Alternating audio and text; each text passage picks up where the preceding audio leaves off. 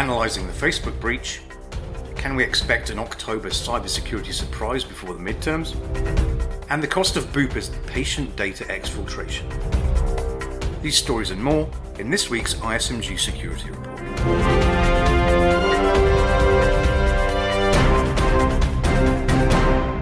Hello, I'm Nick Holland. Last Friday, news broke of the Facebook breach of some 50 million accounts. A week on, Matthew Schwartz, ISMG's executive editor of Data Breach Today in Europe, provides a breakdown of the events that have followed. Here's Matt. Facebook has disclosed that it suffered a massive breach affecting at least 50 million accounts. Facebook CEO Mark Zuckerberg last week issued the first public warning of the attack, just days after Facebook first detected it. Here's Guy Rosen, Facebook's vice president of product management, last week describing what happened. On Tuesday, we found that an attack was taking place against users on Facebook. By Thursday, we had already fixed the issue and we were protecting the security of people's accounts by logging them out of Facebook. Facebook says that up to 4% of its global user base may have been affected. So far, however, it's not clear if attackers were focusing on any given geography. So 50 million people were affected by this attack. Additionally, we have also taken precautionary measures of logging out an additional 40 million people who interacted with a part of our product where that vulnerability existed. All of those people will have to log back into Facebook, and we're doing that in order to protect the security of people's accounts. Aviva Lighton, vice president at Gartner Research, says the Facebook data was likely targeted by an intelligence agency seeking to build out its population maps for citizenry of various countries. Facebook has promised to issue more breach details as quickly as possible. The Wall Street Journal this week reports that Facebook officials, in an effort to mitigate potential political fallout from the breach, have already been on Capitol Hill to brief lawmakers. On Wednesday, meanwhile, Ireland's Data Protection Commission, which enforces the EU's General Data Protection Regulation in Ireland, said it had launched a formal inquiry into the breach. Facebook, which has its European headquarters in Dublin, notified the DPC within 72 hours of the breach, as it is required to do under GDPR. Whoever hacked Facebook successfully executed a sophisticated attack that managed to target 3 separate bugs in a privacy feature, allowing the attackers to build a working exploit that facilitated the theft of at least 50 million users' access tokens.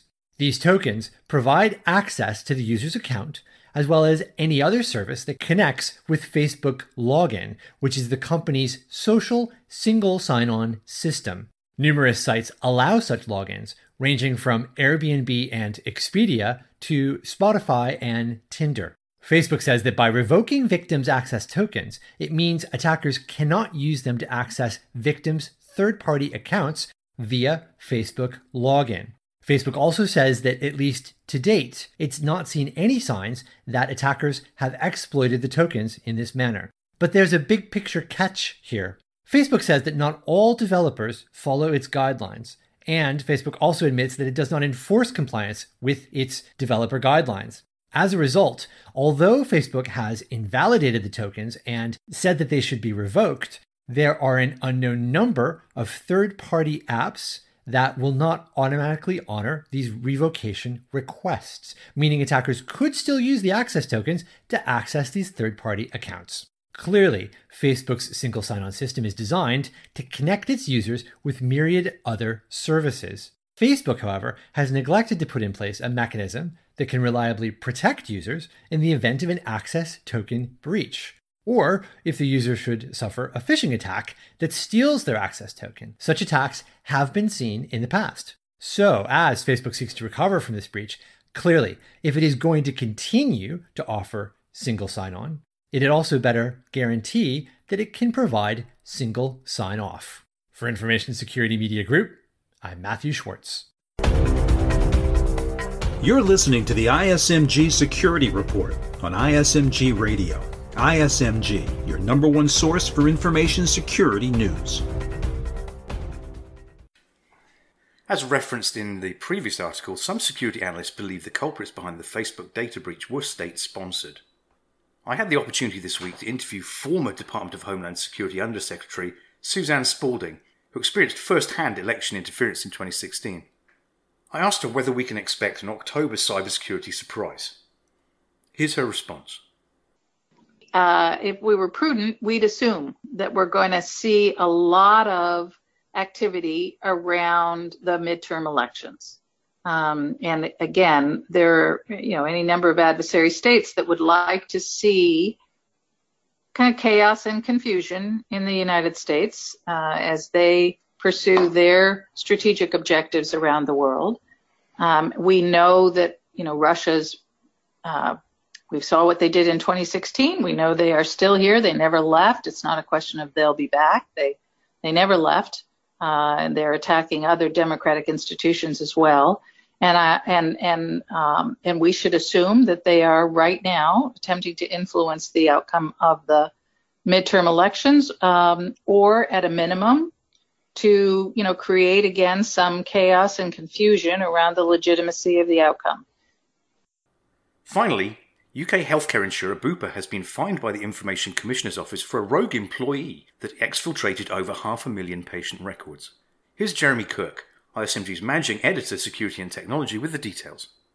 The UK's data protection regulator has fined Bupa Insurance Services £175,000 for failing to stop an employee from stealing 547,000 customer records. The data was later offered for sale on the dark web. The Information Commissioner's Office didn't hold back in its criticism of Bupa. The ICO says that 3 months after the incident was discovered, Bupa had still failed to ensure that rogue employees couldn't steal data. The records were extracted from Bupa's customer relationship management system dubbed SWAN, which contained 1.5 million records.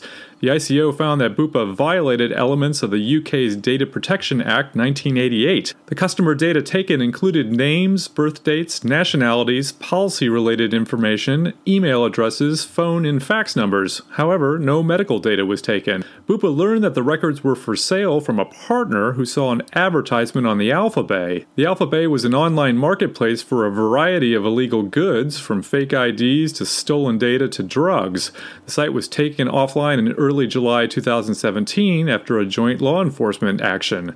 The ICO says a sample of the data obtained by Bupa was identical to that held in SWAN. The rogue employee, who's referred to as AA, had access to SWAN. The employee was part of a team that had sweeping access to the database and could run reports without restriction.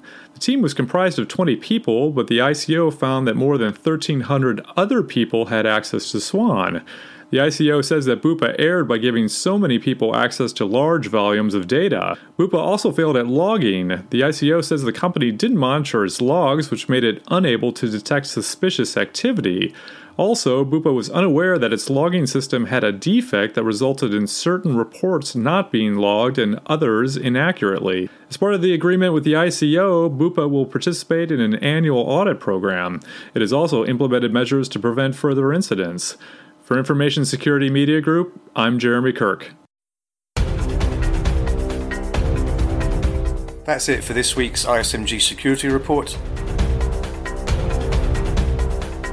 Theme music is by Ithaca Audio.